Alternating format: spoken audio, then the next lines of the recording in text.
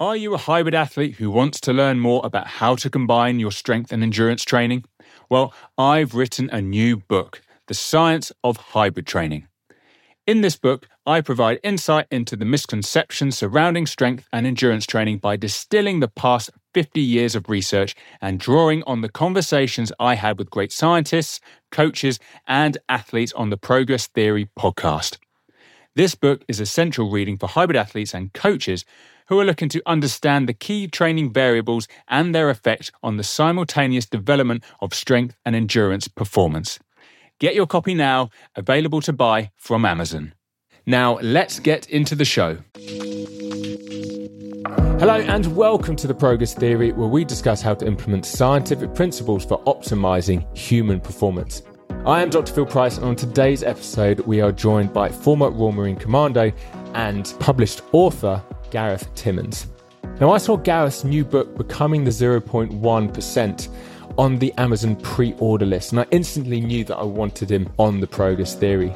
To make it through all of the training, to prepare you to fight in the harshest environments in the world, you need to have such a high level of skill, determination, resilience, and communication.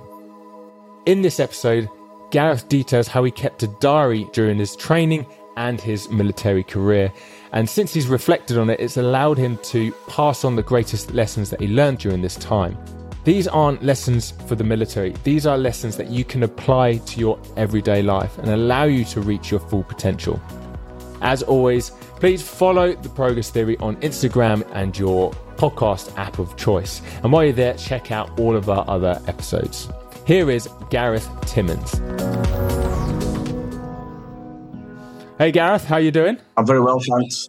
Thank you so much for coming on to the Progress Theory. I'll have to admit, the first time I heard of you was when I was searching Amazon and looking for new books to read. And Really? Wow. Yeah, so I saw your book. It's the title that really jumped out at me. It was like Becoming the 0.1%. I was like, that's really up my street. And then started reading into you as an author. And I thought, this is one of the things where it's quite beneficial having a podcast, because I just wanted to ask you questions. And I was like, well, brilliant. Let's get you onto the Progress Theory and start asking a bit more about, the genesis of the book and your ideas behind mindset and how that leads into your philosophy about becoming the 0.1%. I mean, I've been fascinated by the military for quite some time, because I think there's some skills and some discipline that you learn in the military that really transfers well into sort of general population, to the point where I think a lot of the general population are really seeing how beneficial it is to have those skills, and they want to learn from the military. How can I apply this mindset into my everyday life? And then because of that, I just thought that really matched up with your book. So I was like, brilliant. Okay, Gareth, I've got to get you onto the Progress Theory. So thank you so much for coming on. Thank you very much, mate. It's always a pleasure. And as soon as I saw your podcast, I thought, yeah, it looks fantastic, and I love what you're doing. And especially that it's kind of mindset based, I think it ties really well in with what I've created and what I'm doing. So yeah, thank you for having me, mate. Oh, not at all. I think we definitely have quite similar goals. We might frame them in different ways, but the end goal was always the same. So I think that's why, this is brilliant for both of us. Do you want to give a little bit of a background into yourself? I played rugby from a very young age and reached a high level at quite a young age. I played for Hunslet Hawks, Bradford Bulls, and then Leeds Rhinos. For different reasons, it didn't come off to do with contract disputes, and I wanted at the time to play for Leeds. Being young, Leeds were at the top, and anything below that were kind of you were kind of going down the pecking order, and I didn't want to. Fell out of love with the game. I joined the Marines. Well, I applied for the Marines, joined the Marines at 20, did 5.5 years. Which were fantastic, absolutely brilliant, did some fantastic stuff in there. And then I left and went to work out private in Somalia, Afghanistan for the Department of Defence, doing close protection. Oh, cool. Did some stuff in Egypt, stopped doing that hostile, and then went down to work in London, where I'd worked for a number of blue chip companies, high profile people. And then I went to uni and I studied forensic psychology. I did that and behaviour change. And then in recent years, in the last 4 or 5 years, I've wrote a book based on a diary that I took in training. I wrote a diary from leaving my house to reaching the end of training, and I kept it for about 11 months, and it's never been done before. So I wrote it up about 5 years ago, the diary entries. And then in more recent times, once I got a literacy agent, I then added 34 lessons that the reader can use in order to develop an elite mindset that are psychologically grounded. And it ended up getting numerous publishing offers. And it's due out 3 weeks today. So, wicked. Yeah, it's been quite a journey and quite, I suppose, quite a contrast in terms of what I've been doing over the last 20 years. Yeah. What's the exact date that the book is going to be released? Sure. So the book comes out on the 26th of August.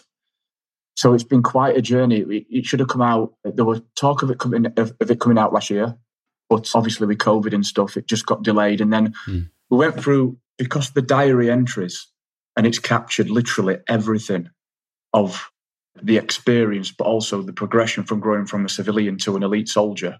It had to go through quite a lengthy, I suppose, scrutinisation and sign-off by the Ministry of Defence. So that's took quite a long time. We should have had a really good build-up of publicity, but we only got sign-off from the MOD a couple of months ago. So, and I mean, that were massive, because I always thought, and especially the publisher, when they took it on, that getting it through the MOD were going to be quite tough and quite challenging, given the content that's in it. But I think a saving grace is because it's been, well, I say so long, it's been 15 years since I went in and training has changed. I think that they were quite happy to pass it. So it's literally all been signed off in its authentic and original form, which is absolutely brilliant. What are the MOD worried about? Why do they need to sign it off? I think if I was self-publishing, I wouldn't have had to do it. The problem is that when you mainstream or traditional publishing, as they call it, you stand the risk of the MOD coming back on you. And I think what's in the book at the minute is like the daily fight and struggle, really, of a recruit, but also it kind of highlights how you were treated by your training team. And there's various practices in there that I suppose could be frowned upon, or it could attract negative attention. But unbelievably, they've passed it all through. Yeah, regarding the MOD potentially be worried about some of the practices that you do during the training, and they're worried that people might almost frown upon those practices. Ultimately, it led you becoming an elite soldier, an elite fighter. So there must be some method to the madness. It's a lot of those methods must work. They really develop in skills and a level of resilience in you to be able to get into those and perform in those situations, which most people will never be going into, like a war zone.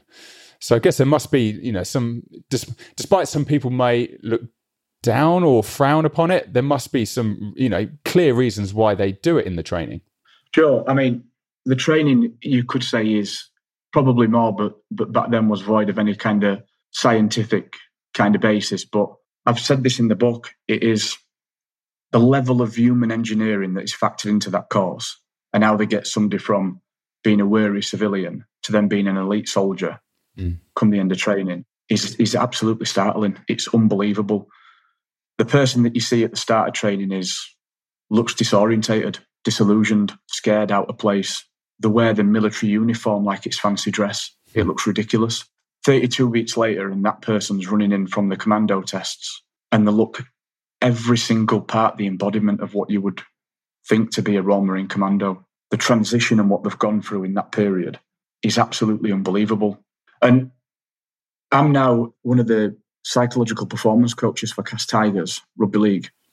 Some of the methods that we got taught in the Marines, we've applied to the rugby, and they've been absolutely phenomenal in transforming how the players see the game and how they deal with adversity, especially in the transition from going from a defence to attack. And we do often have the argument of, although sport is very much science-based now, I absolutely don't believe that you can develop a resilient and elite mindset in terms of performance based on science alone. I think science restricts it physically. And I think you have to be pushed completely out of your comfort zone to areas that would not be deemed scientific to develop the elite mindset that you need to be absolutely unstoppable at any kind of thing that you do in your life. And I just think that science has I suppose the propensity to stop that, to limit that. I guess science is there as acting as guidelines as to knowing what to do to prepare yourself physically and I guess to a sense psychologically. But again, it's a guideline based on science that we've currently performed that's given us a base understanding of what we currently know. But it's still an art form how you put it all together. Yeah. You know, you can't say, well, the science says this, so we're going to do exactly this. Every person, every team, every player is going to be a little bit different. So how you individualize that is going to be very creative. And ultimately, science is going to give us an understanding of when to push really hard and when to pull back to avoid, either burnout or whatever it might be. Sure. But ultimately, you still need to, like you described, stepping way out of that comfort zone, because if you don't, you're never going to be exposed to the environment that only a few people actually get to. That's right. And how can you get resilient if you've never been into the environment where you need to perform? That's exactly. And I guess, yeah. Like you got a war zone, haven't you? Like you went into training for a war zone. That's a very specific environment that very few people go to. Yeah. And then if you think of elite performance with rugby league, there are a lot of similarities because very few people get to that level and experience that level of environment performing at that level. It really is. So, I can completely understand your ideas around developing an appropriate mindset and how difficult it is to be able to develop a mindset for it because very few people have been there. Yeah. I think just kind of one on that is that in the diary entries between like week 8 and week 10, we had 12 hours sleep in 2 weeks. And I've said that numerous occasions and people are like, what, 12 hours sleep in 2 weeks? And it's absolutely correct. We went on an exercise and they kept us up for about 5 days with no sleep. Wow. And then we had like a couple of hours sleep when we got back to camp, and then we were up again and kept awake all that night. And trying to kind of crawl your way through and get out of sleep deprivation is absolutely unbelievable. There were like lads falling asleep stood up, which is an experience in itself. And then you'd be falling asleep stood up. And I think it's in them moments where you meet your innermost self of who you are. And it's them kind of experiences throughout training that turn people off. And a lot of people make massive decisions about the future. And I think their justification for continuation in those moments, it is a killer of dreams, is sleep deprivation in the Marines. So taking that into account, what are the biggest lessons you feel you learned from your time training for the Marines? So the biggest lesson that I kind of got really was to absolutely have full trust in myself. And by that, I mean full trust in my emotions and how to manage them. And I think the experience, it absolutely gives you that. You have to be able to manage your emotions in such a way that you have to bring yourself under control. And you have to, because there's so many extreme and arduous exercises and things that you have to do in training that you've just got to really find a way of controlling yourself and pushing through times when you don't think something's humanly possible. For instance, when you haven't been to sleep for 2 days and you've got to do 25 miles across Dartmoor carrying 100 plus pounds of kit. When you're physically exhausted, you've had, I suppose, little water and little to eat. It's just knowing that, I suppose, that you will never quit and that you will get there regardless, and knowing that you've got that ability to do that. And I think arguably that is the biggest lesson really that you take from it, is that anything is possible. Anything is possible, and that you fully back yourself. You know that you can, I suppose, once you've done it, I've always kind of thought I can do absolutely anything. Anything that I want to do now that's available in this world, I will give it my best shot, and I back myself to do it. There's certain things, like when I did like forensic psychology, I thought, yeah, it's a really tough course, but it doesn't scare me, it doesn't frighten me, and I will go on and have a go at that. You find that you can withstand suffering in a sense of adversity, the suffering incurred by adversity, and you're able just to withstand that and be able to push through when you become disillusioned. It's just about, that's the biggest lesson really, is you learn your own, I suppose, level of mental resilience and what you're willing to withstand. It sounds like in these situations during the training, they put you under so much stress, whether it be sleep deprivation, very extreme environments, tasks that you've got to think of what to do and you're sleep deprived, to the point where, there's so much stress, but you still got through it. So you have the ability to deal with high levels of stress coming from all sorts of different angles. So now when you take on a challenge, even though it gets hard because you might need to, if I think of an example, your degree program where all of a sudden you've got to do your degree, but there's, still finances at home you need to think about, family you've got to think about, so many different things you've got to acknowledge and work with and balance. That can be completely stressful, but because you've dealt with so much stress, so much adversity in the past, that almost feels like the stress is not as much. That's exactly it. And so in contrast, you're like, well, I've been through worse, so let's just crack on. That's exactly it. And I think that's a really key point. I think when you've experienced something like that and you've come through the other side successfully, I don't think there's much more that you could do in form of a challenge. Yeah. The Royal Marines, it's so like risk-laden in terms of the odds are really stacked against you. That's why I've named the book Becoming the 0.1%, because back in 2003, 2005, when I don't know if you can remember that the famous advert that depicted the guy running across what is would be common, and it was saying like, where do you quit, here or here? Okay, yeah, I remember. And he goes under the water chute and he gets stuck in the sheep dip. Now that advert where 99.9% need not apply, and that represented an actual statistic back in the day of your success from walking into a careers office to reaching the end of training. There were only 0.1% that made it, and that's why I called the book that, because that advert were out when I kind of went for it. Oh, that's really cool. That's really cool. I can really see the link there. Why do you think it's so low? Like 0.1% is one, it comes across as such a small margin, but if you reach that level, it must be so satisfying to know that you are, if 1,000 people went for something, you'd be that one person that got there. I think people go in for all different reasons. And I think a lot of people that kind of go for it, they're in love with the fascination of it, how it looks, how it sounds, and I suppose the interpretation of what they think they will be doing. Now, when you get in, I think the environment down at Lympstone, where they train the Marines, is so hostile, and it's just so uniquely different from life in the Marines. So training is very different from life after. They call it being in the bubble, and it doesn't accurately represent life as a trained soldier.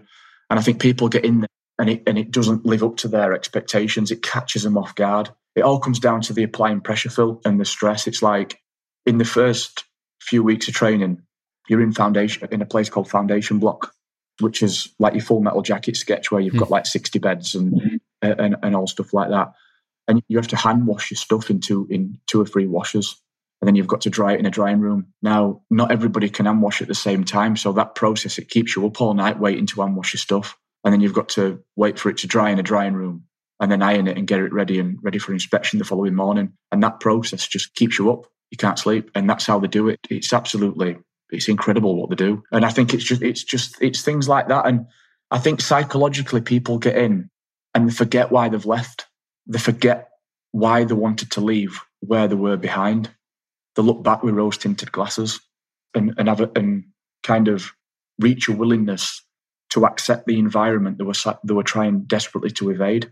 And a lot of people leave for girlfriends, for whatever reason. But there were 51 lads that started with us, and 11 of us passed at the end.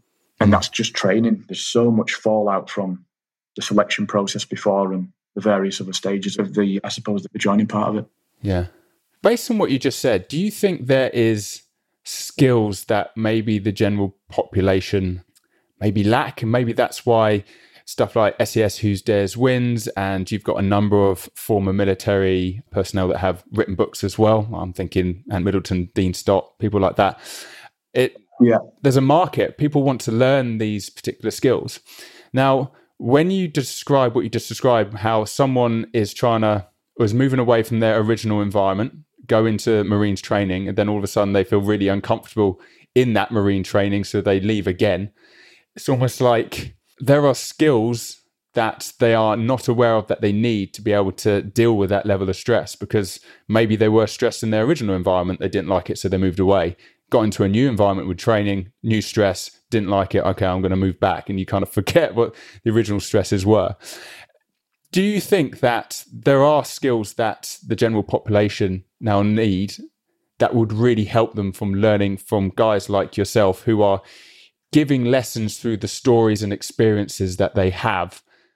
I think what the military does geniusly, they train you and invite you to to understand yourself in such a way that you're able to go out and operate in the most extreme environments and experiences that are available for humans to go and expose themselves to. And I think in that training and what you're expected to go out and do, I think in those moments, you have to you have to control your emotions, and you have to find ways of doing kind of and seeing and having to mitigate unimaginable things.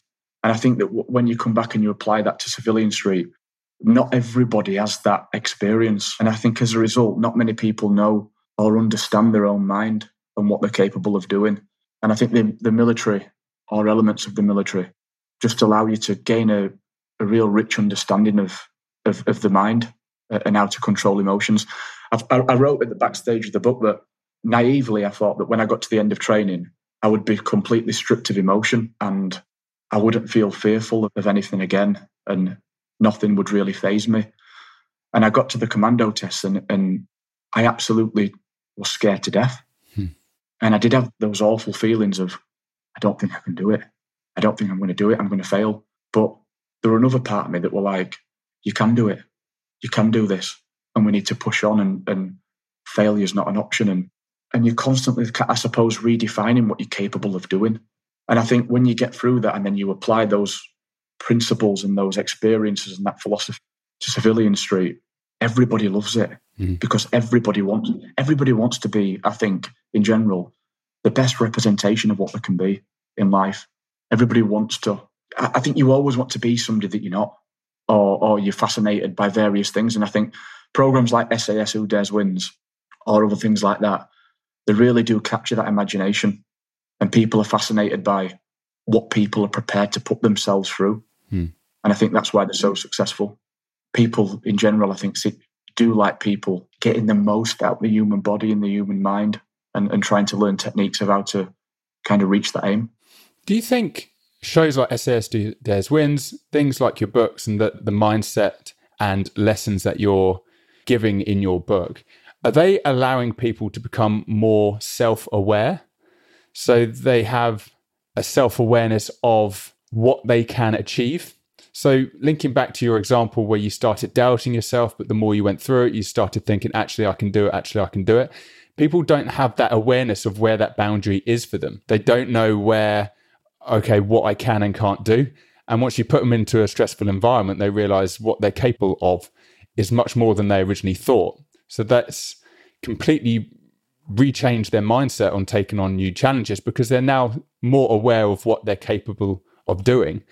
And I wonder if that is all linked to, I know more and more people are taking on their own physical challenges now. They're creating brand new ones. Like we did it linked with this podcast. We're doing a number of physical challenges. Yeah, we talk about a lot of the preparation for it. But ultimately, we're trying to expose the human body to challenges, environments that we've never been before, just to see what we can do. And from that, we develop a better self-awareness of what is actually possible. So it sounds like the tools that you're giving are giving that self-awareness to people, which ultimately leads them to then push themselves just that little bit further. Sure, absolutely. So what I've done in the diary is that for each week, I've drawn out kind of a key theme of that week. And then I've explained it in terms of a life lesson and underpinned it by psychology. So the first week is compartmentalization, breaking large undertakings down. So it just speaks about how to break training and other large undertakings that you might have in life, whether that's training to do the 3 peaks, Mount Everest, whatever. And you just break it down into really small chunks. And you look at the week method, you look at the day method, and looking at the hardest point of that day to overcome. So in week 1, we deal with compartmentalization. Week 2 is on the construct of masculinity, looking at faulty stereotypes, looking at people that are extroverted and introverted, and how unbelievably the introverts in training that look tall, geeky, got to the end. All the people that kind of reinforce the stereotype of being this manly alpha male covered in tattoos and no teeth, they left after a couple of weeks. And it were an unbelievable kind of observation for me to see that what we kind of socially brought up to believe is kind of the stereotypical ideal of masculinity is flawed. And then we looked, then it flips onto restorative environments, looking at savanna type environments and how they can rejuvenate your mental attentional resources, all the way through to looking at So in the gymnasium, in training, you're not allowed to fidget or scratch when sweat's pouring out your face. You've got to just stand still and not fidget, resist the urge. And that's the name of the lesson. What that means is that because they bring kind of human behaviour and control down to its really kind of archaic form, is that when you then go off on operations into OPs, observation posts, you don't fidget. And if something's crawling over your face, like in the 2018 advert, you don't push the spider off your face because that movement could expose your position and get you killed. So everything that they do is really, it's absolutely incredible what they do and how much attention to detail's gone into it to produce what they need at the end. So we just look at, it's not like your typical self-help book. The 34 lessons are completely, in a sense, random. I don't know, I just think it's a bit refreshing. It just draws on a lot of things that I think in terms of lay psychology we know about ourselves, or we know quite a bit about society or culture, but it's not kind of backed up. We semi-know it. But what I talk about is stuff that I think we should all know about to make us better human beings and perform better. So that's what I've tried to create with the lessons, really. They sound absolutely amazing. No, thank you. It's been tough. Took me about a year, 18 months to get the lessons in and make sure that they were right. But they're all, like I said, they're all just diverse, Phil. They're all like just completely, in a sense, random. But they all come together to make you better if you adhere to them. Yeah, of course. It sounds like, follow each one and they become the whole package, if you know what I mean. Yeah. I think what's great is how you highlighted that, this isn't like most self-help books. These are skills that we learn, and here's the experience that I had, which showed how it can directly influence your performance in a certain way. That's exactly it. So people can, from your story, can see how it can improve. They can take that story and apply it to their own situation and then see, actually, I can see how improving in performance here would actually benefit if I learned these skills. So I'm then going to implement that into my own environment. And yeah, I think the practical side is really quite important. People need those stories to see how relevant they are into their own lives. Rather than to say, this will be better, this was going to help improve yourself. That's funny enough. I think about 99% of mindset stuff is a bit all the samey. Whereas this, and hence why I wanted to bring you on this podcast, seems like exactly the stuff that people need to actually improve their mindset and apply these skills into their everyday life. It's the 0.1% of mindset, which is what's going to make a difference. Sure, exactly. And it's exactly that. It's like, and I don't want to downplay any self-help books that are out, because I've read quite a lot and stuff on mindset and personal development, and they're absolutely fantastic. But what I've always found is that when you've read a few really good ones, you've read them all. Mm-hmm. And when you try another one, they've got a different kind of way of putting it together, but you soon get bored. And I think what's really, really fantastic, and I'm trying to be as unbiased as I can here, but what's really fantastic is that the diary was done without any kind of intention of writing a book when I was younger. So you've got like maybe a lifetime of experience in 10 months, or maybe experience that not a lot of people will ever experience in a number of lifetimes. But then chopping into that with a psychological kind of background, it really creates something really unique. And it might not work for people, but it is, in a sense, the lessons are so random. And a lot of them have definitely never been touched on in terms of the relationship with resilience and mindset. But hopefully how I've explained it and how I've tied it together with the experience in the week does allow it to form kind of a pillar of resilience and mindset and performance.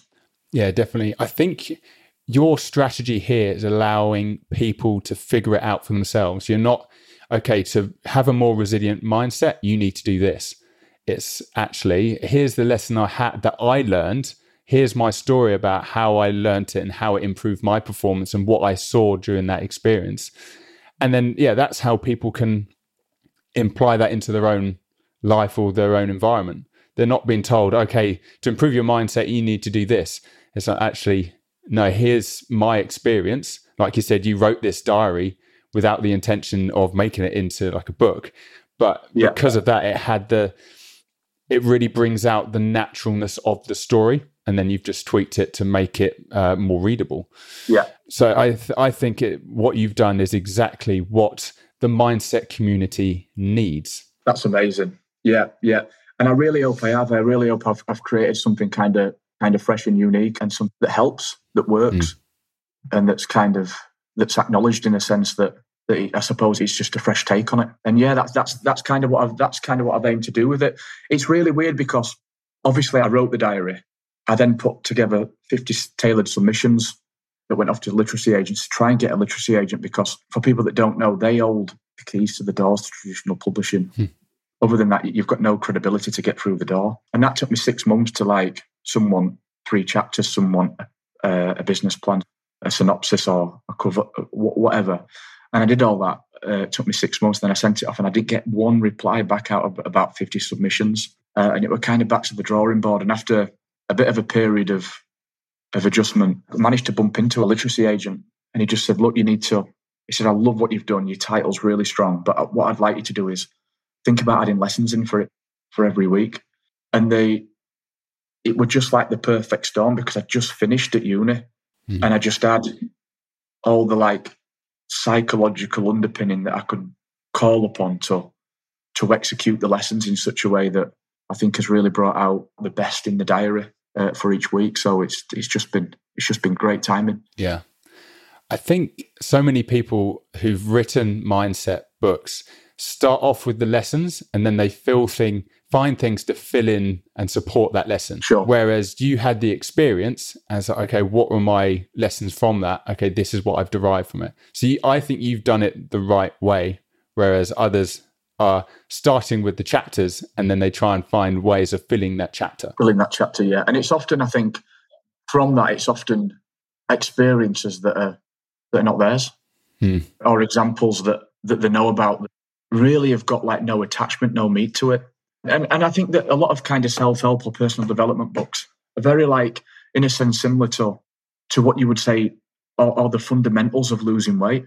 It's like, if you were to tell somebody in a very basic form how to lose weight, it would be exercise more and stop, I suppose, put the right food in your mouth. It's very basic what to do. And it's the same with personal development. It's like, you could say, this is what you need to do. You need to prep your meals the night before. You need to get up. You need to go to the gym early. That sets your day up for success. And then you go off and you do that. And it's all about time management. But I mean, I go up and down with eating and stuff. I know what I need to do. You know how to get in good shape. But doing the basics and mastering them is a different thing. What's underlying that is all the stresses of life, relationships, and everything that people have to compete with in order to get that underway and get that momentum. So I think it's all right sometimes telling somebody what to do and really breaking it down to the basics of, this is how you get in better shape. This is how you become more successful. Saying it to somebody and somebody kind of enacting the plan in order to get to where they want to be are two completely different things. So I just think that by looking at the diary and seeing that I am vulnerable at times, that I don't think I can do it, I no longer want to be there. I want to come home. But I can't validate negative opinion and validate those people that said that I would fail and I'd be home in a month. I can't do that. I think that just allows people just to see that, you know what, all these things are me and I can relate to this. I don't want to do that.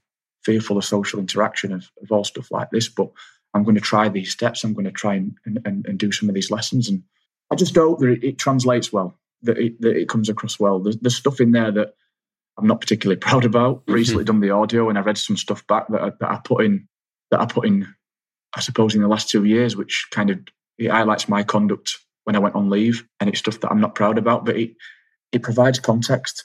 And it, I suppose, in a sense, it humanizes me. I'm not saying that I'm the perfect person and that my road to wherever's been really clean and I've lived this fantastic lifestyle. I haven't at times. And it's just a very real and raw, I suppose, memoir, self-help book, really. Right, this has been amazing, and I can't wait to read the book myself. You can pre-order it now on Amazon. And like you said, it's coming out on the 26th of August. Is that right? We said at the beginning of the podcast. It is, yeah. The 26th of August, yeah. You can pre-order it now on Amazon, Waterstones and Audible. And just to finish off, what were your 3 favourite lessons? That almost to say to the audience, this is what I learned from this. And then what were your 3 favourite lessons that you took away from this? Favourite lessons. What are the key ones to look out for? Because I personally found them very helpful. Yeah, so I think the three that I would say to look out for really is, I like restorative environments, because what that is, that as human beings we have a propensity to be in natural environments of which we evolved in and that our senses are attuned to. And it's just really important to understand that when we get stressed in urban environments and artificial places, that we do need to be in kind of the wilderness, in nature, in order to rejuvenate as attentional resources. And I think it's really important. And a lot of companies like Apple have started putting trees and plants in the shops because it naturally puts people at ease and people spend more psychologically. And people have started cottoning onto it and manipulating it. And I really love that lesson. There's other things in there like Finding the Elite Edge, which talks about the controller and the dismisser, two different types of, I suppose, hypothetical person. One that controls the environment and the daily tasks and is ruthlessly efficient with time, and the other person that continuously puts it off. And I just kind of drew my experience from two different types of recruits in training, and now the dismisser come week 15 has not grasped all the skills necessary and they're falling behind, and then they have to leave training. And that just kind of goes into life of getting up late, always being late for work and being tired and not picking up the skills that you need in order to become successful. And then, I don't know, I'd say the last one is just off the top of my head, which is The Psychology of a Royal Marine Commando, a personal perspective, which is just my take on the I suppose, the mindset of an elite soldier, and breaking down, I think, some misconceptions, really, that we are unintelligent and that we're kind of bullet stoppers. And it's just kind of, I think this just ties into what we spoke about at the start, mate, of the public just think that you're just this mindless person that can just go out and do these things, but you're just the same person, but you've just managed to, you've learned to manage your emotions, the uppermost limits of your emotions. And in a sense, you find out exactly who you are and what you like and what you dislike to the nth degree. And that's just a great lesson at the end that rounds it all up. I think out of the three, that last one is one that I'll definitely be looking forward to. Yeah, I think you're right. I think people's perception of what a real Royal Marine can do may not reflect actually what goes on. So I think it'd be great to hear your opinion on that particular topic. Gareth, that was absolutely amazing. And just to finish off, we always ask our guests this one question. If you could pick a guest to be on the Progress Theory, who would you choose?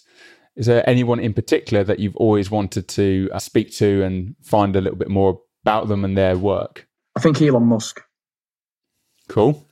I'd like to speak to him. And then if I can choose two, Elon Musk and then David Attenborough. I'd like to speak to them too. I think it'd be fantastic. But Elon Musk, definitely on his mindset. I just think he's a fascinating guy, and what he's doing is absolutely incredible. I think it'd be fantastic.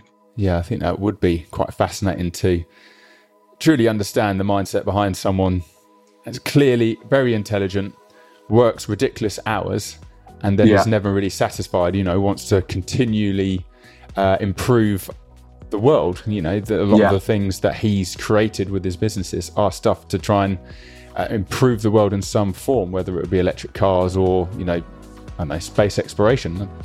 But yeah, that's a great choice, definitely. We've not had that choice yet as well, so. Right, well. Anyways, Gareth, that was perfect. Thank you very much, and I look forward to reading the book. Thanks, mate. Again, it's been a real pleasure. Just thanks again, Phil, for having me on. It's been great. Thank you, mate. It's been brilliant. Cheers, buddy. Thank you to Gareth for coming on to the Progress Theory and talking about his experience in the Royal Marine Commandos and his new book, Becoming the 0.1%. He really only scratched the surface of the stories he shares in his book, and I can't wait to read it. We recorded this podcast just before its release, so my copy is on its way. I just wanted to provide some final thoughts on some key areas that really stood out for me. Firstly, the concept of out of comfort zone must be completely different to Gareth when compared to the general population. The extremes the Royal Marines go to fully prepare their soldiers is insane. 12 hours sleep in 2 weeks, seriously, that sounds so uncomfortable. But he reflects on these experiences with a type of fondness. He realised that being pushed so far outside anyone's comfort zone made him truly see who he is as a person. I think that's fascinating and makes me wonder what I need to do to push myself that far outside my own comfort zone. Secondly, I like how Gareth's opinion has changed on mindset. At first he thought being fearless was having no emotion. Now, to him, fearless means taking on any challenge despite any fear or anxiety you might be experiencing. You can't eliminate emotional responses to adverse situations, but you can change your perception on how they affect you and how you will persevere through them. Anyways, I hope you enjoyed this episode and it allowed you to reflect on your own mindset. Please, everyone, go and buy the book now. You won't regret it. If you enjoyed the show, it would be awesome if you could leave us a review and share this episode on your Insta story. Feed that algorithm to help grow the show. We'll see you in the next one.